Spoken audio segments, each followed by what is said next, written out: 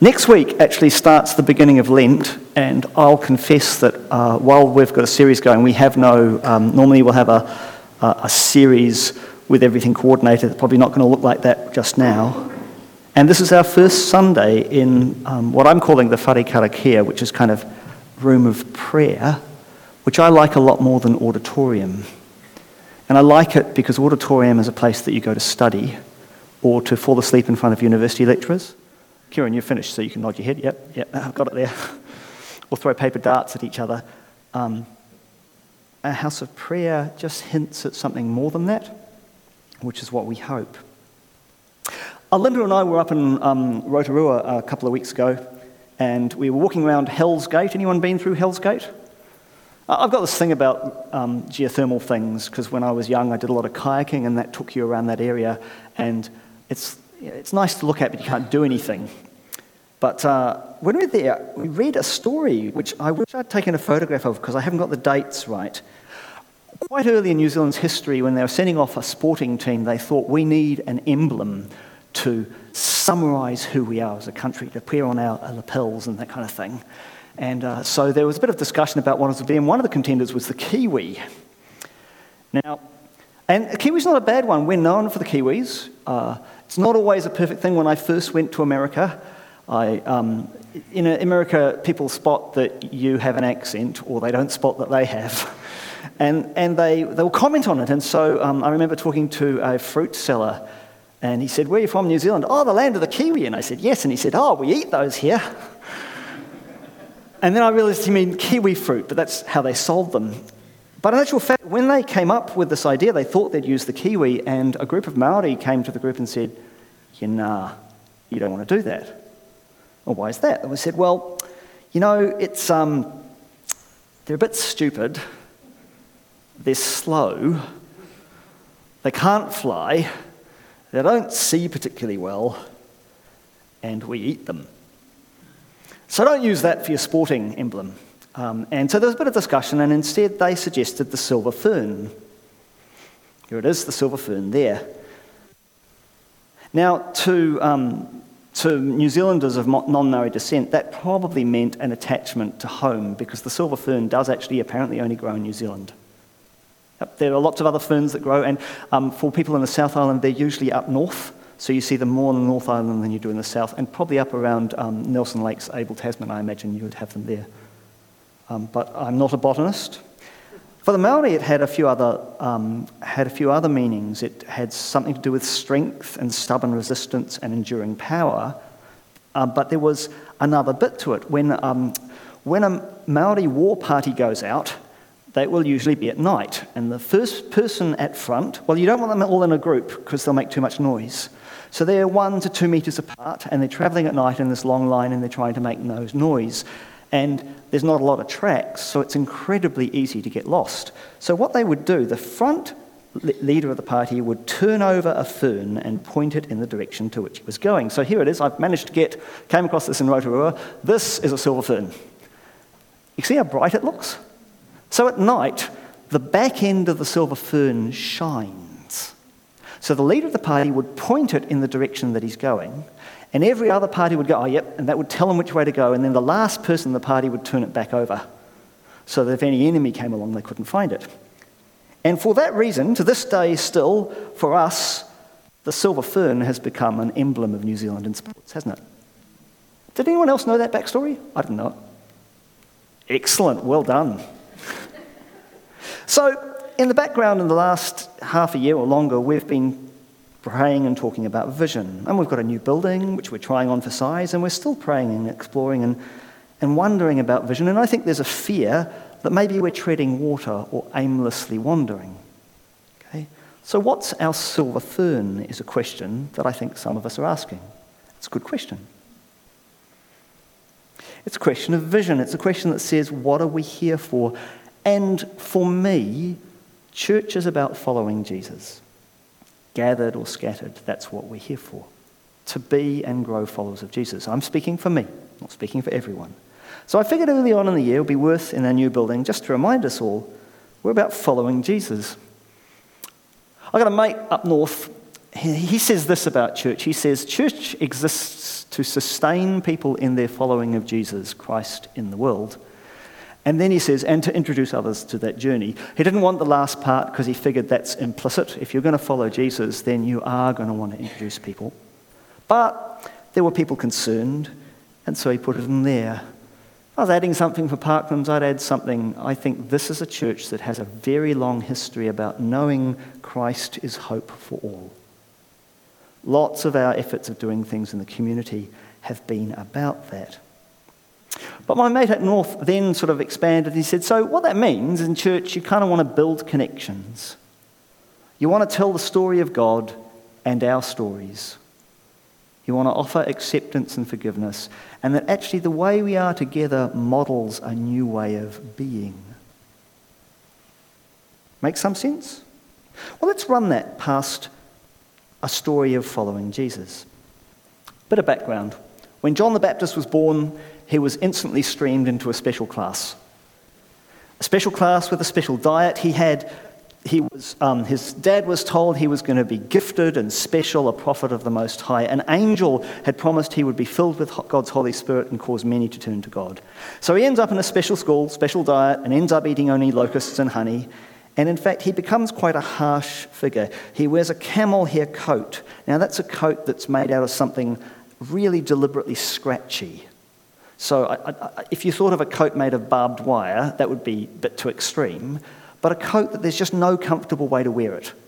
So, you know those really old bush shirts when you first get them? Maybe a little bit like that. I'm speaking to older people here, younger people, just no idea. And actually, scratchy and uncomfortable is probably a good image of John. He's the guy who stands and says, repent, for you are sinful people, repent. He's the guy who called people a brood of vipers, who told them that the axe was coming for the roots of the tree. Oh, and by the way, if you have 2 cloaks, give one away to someone who doesn't have any. If you have more than the food you need, empty your cupboard. John knew his people were sinners and trapped in sin and patterns of sin, and offered to baptize them as a symbol of change. Just a symbol, because he knew that taking away sin and shame, that's not something humans do well. But he said someone was coming.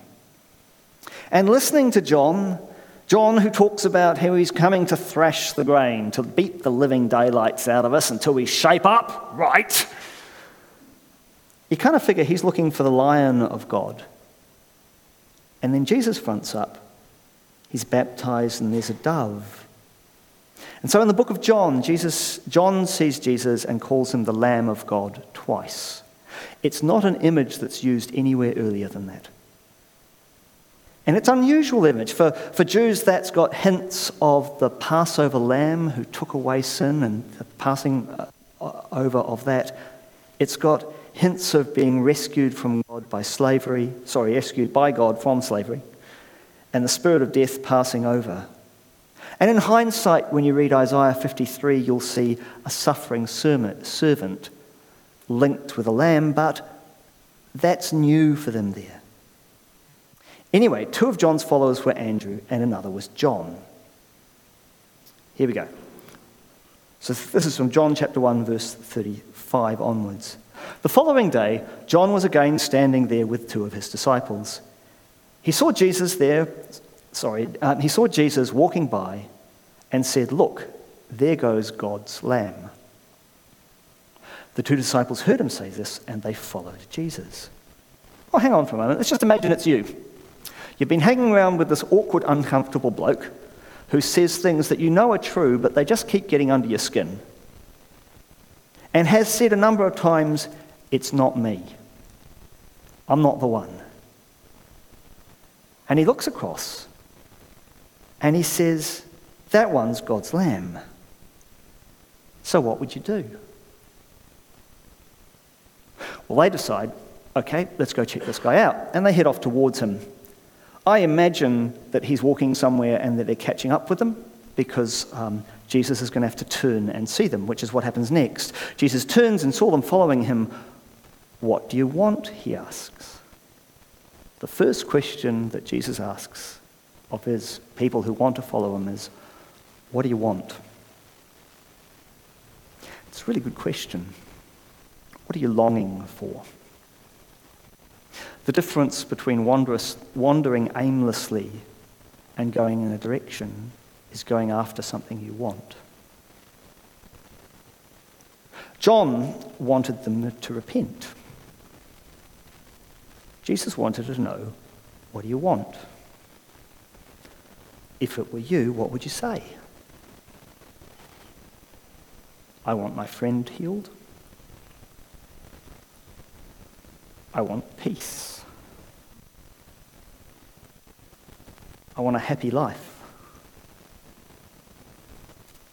I want a way out. I want to be whole.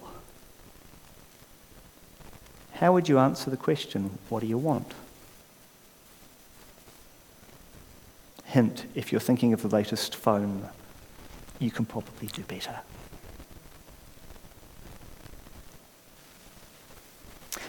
And their response is, they ask, where are you staying?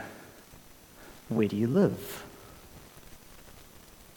That's a really interesting question, isn't it? What is your place? When you go to someone's house, you see where someone stays, you see who they are.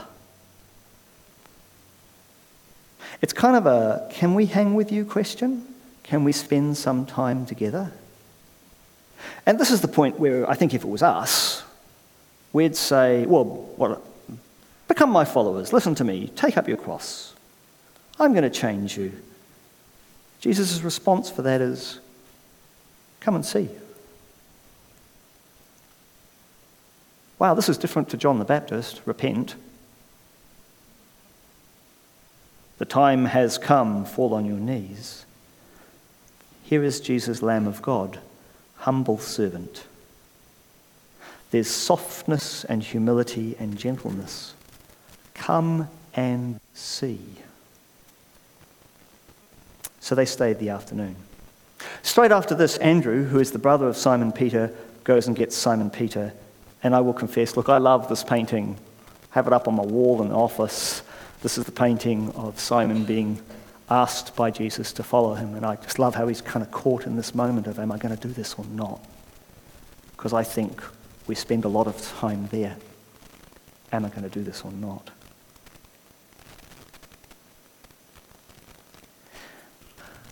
So what would that tell us about being and becoming followers of Jesus? Well, I wanted to say, me being here, I'm praying for, in the next half year, for us to have people who decide to become followers of Jesus here. And for baptisms. And I'm hoping the new building helps with that.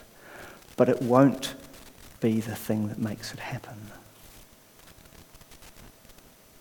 I think right from the start here, you can see Jesus saying, come and see me, warts and all. Now, in our view, he's got no warts, because he's the Son of God.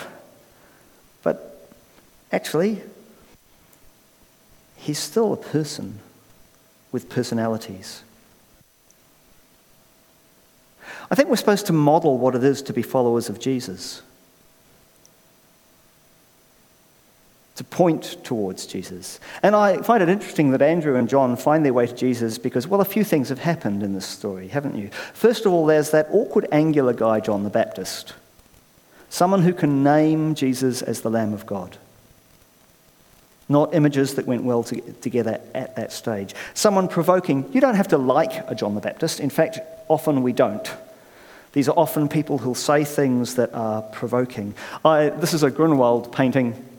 And this is John the Baptist here. Good evangelical, he's got his Bible in his hand. He's pointing out at Jesus, and the painter's snuck in a Lamb of God to try and make the link. In that painting, for me, it's clearly the crucified Jesus, and then the next most standing out figure is that hand doing this. Someone to point you to Jesus. And then there's the question of what do you want? Now, I've got to say, in my church tradition, not been so good about that because I think I've tended to assume it's about what Jesus wants, and it is about what Jesus wants. But what we want is also part of that. So I learnt for a long time to kind of crush that down. But actually, there are some strong Christian traditions that say, pay attention to this. This is how you're made. What do you long for? What do you want? That's going to be part of how you follow Jesus. And then there's the come and see. Come around to my place. So, can I come around to your place now? Will you come to mine? What goes in your head when I say that? How many people think, how tidy is it? Do I have food? Because if you come and see, you get to see how things are. And I actually think we've been suckered into church, into thinking we're supposed to be great all the time, this living billboard. But the billboard is how we relate to each other. So come even though maybe a mess. There's a view out there that says going to church should be like going to the petrol station. I come in for my top up, and then I'm set for the rest of the week. Anyone felt like that? Anyone walked out of church going, well, I didn't know I had a top up there. So this will work. Yep, no, if you have really good worship and a stunning sermon. Yep, awesome. Trouble is, if you're thinking that way, it's all centered on you. Trouble is, well, look, I know not every sermon is good because I deliver them. And there are some of them more than average. And it's exhausting, trying to do our best impression for everyone, putting up our best face, never getting to relax. That's not what church is. It's come and see. Come and join in a cuppa and a joke. Have something to eat. Hang together. In the beginning of Genesis, when it talks about the image of God, it's interesting that the writer deliberately says, that we're made in the image of God, male and female he created them. It's an image that says maybe we see more of the image of God when there's more than one of us. It's a plural thing, in difference and diversity. So rather than a petrol station, I'd prefer an image of church as a swap mart. And yet, for me, a bit of a touchstone verse has been 1 Corinthians 14:26.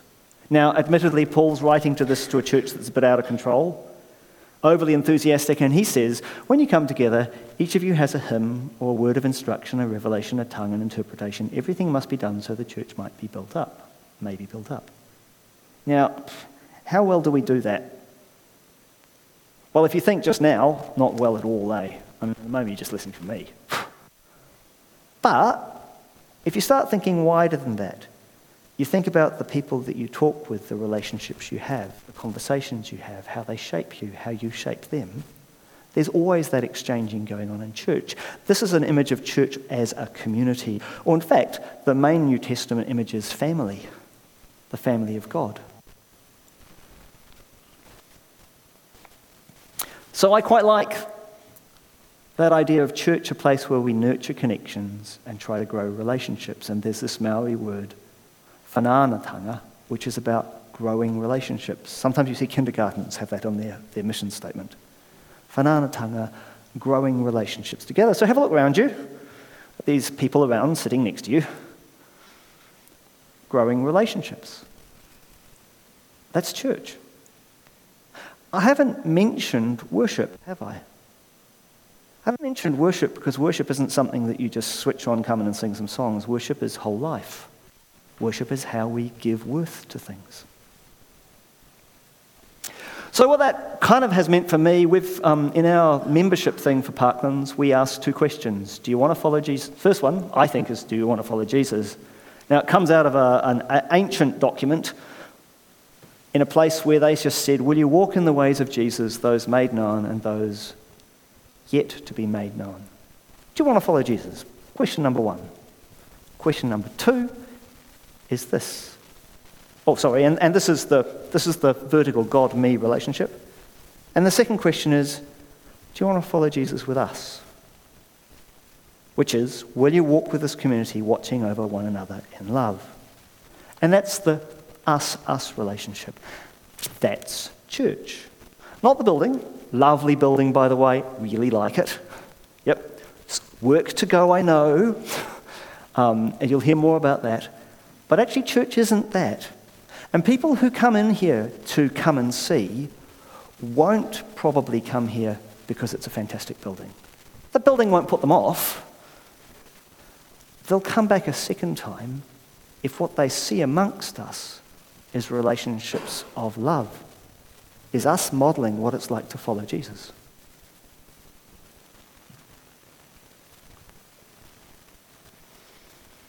So, just some practical questions.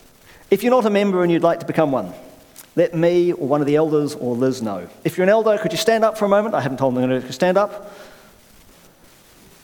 Okay. So, they're less scary than me, so they're safe. If you are a member, and this is what we're asking of people, I'd like you to be pausing and thinking, what does following Jesus look like in my life now? Now, it's not always an easy question to answer because life is complicated. And, there's a lot of repetition in life, and what does that look like? And then the with us, this thing, with us, is about what we have in common, about life in common. And that has got to do with, again, look around you. Do you ever see these guys? If we only see us on a Sunday, some other connection would be gold. If you're feeling disconnected, well, if we want to follow Jesus as us, we have to have some connection. Now, listen, that can be done with tasks, and my goodness, we've got a lot of tasks. Volunteering to help at the church, that would be great. But actually, it's done in groups, in small groups, it's done in regular coffees, it's done in relationship together. And each of us ends up being a large architect of that. This is what I've got time and energy for. So mechanically, if you want to build on with us, then join a small group, or we're happy to help you start a small group. Find a regular gathering you can come to. Tag in and say, hey, I'm happy to do this task with some other people. This is how you get to know people. And those might be ministries. We've talked about mentoring, and there is some mentoring happening, but we're still exploring it. It's not all sorted for us. And then there's another bit for me that just fits in here, sharing what you love. I quite like riding a mountain bike, so gonna try and create a WhatsApp group so that when I go out riding, I can say, anybody else want to go out for a ride? I know for those of you who don't have smartphones, ignore it. Can't find the perfect way of doing it, trying to find something where you don't have to belong to Facebook. But sharing what you love. I love this, and I'm going to do it anyway. Is there someone who'd like to come with me? That's how you build a relationship together. And if I wanted to give you a task, I would say, if you think the us part is a challenge for you, well, try and find an excuse to have a coffee or meet with someone from church this week. Anyone. If you recognise, actually, I'm really struggling to figure out what following Jesus looks like here and now, well, here's a suggestion. Take 15 minutes either at the beginning of the day or the end of your day. Sit down and just ask yourself this question. Where did I sense God was close? And if the answer is nowhere, that's fine. Just ask that question, because what we're trying to do is pay attention to God. What are you doing? This is a little bit like the difference between walking around my garden or walking around my garden becoming aware of weeds. As soon as you're aware of weeds, you start to do something about them. Just be aware of where God was, or that would actually work really well in a dinner conversation. I don't know if I'd want to do it every day. I come from a family that didn't talk about spiritual matters a lot, and so I've found that a difficult conversation to have over dinner. Those are my kind of practical suggestions about what you might do. I'll go back to the start. The story we read, which was short, said, "Come and see." That's how these guys start their following of Jesus. I'd like to pray, and can I have the team come up? Everybody here has a life. Everybody here lives somewhere, does things during their week.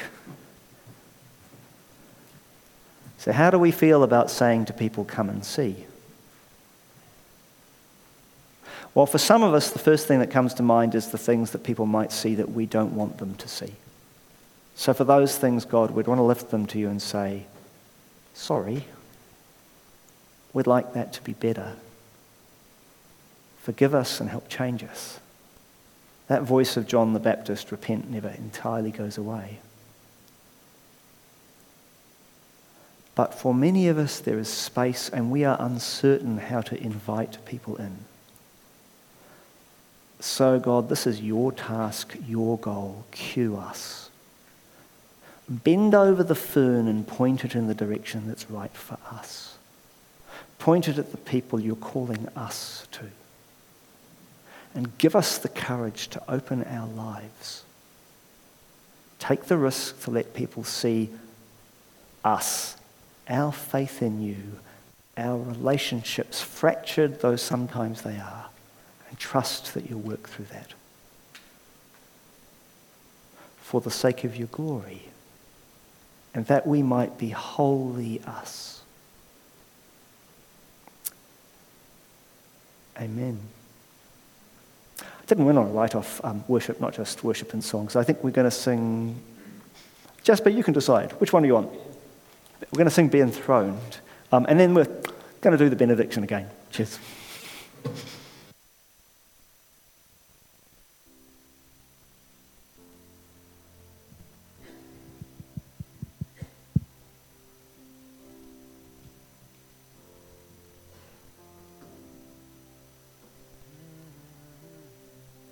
We've come to join the song sung long before our lives, to raise our voice along. Heaven and earth alike. We've seen your face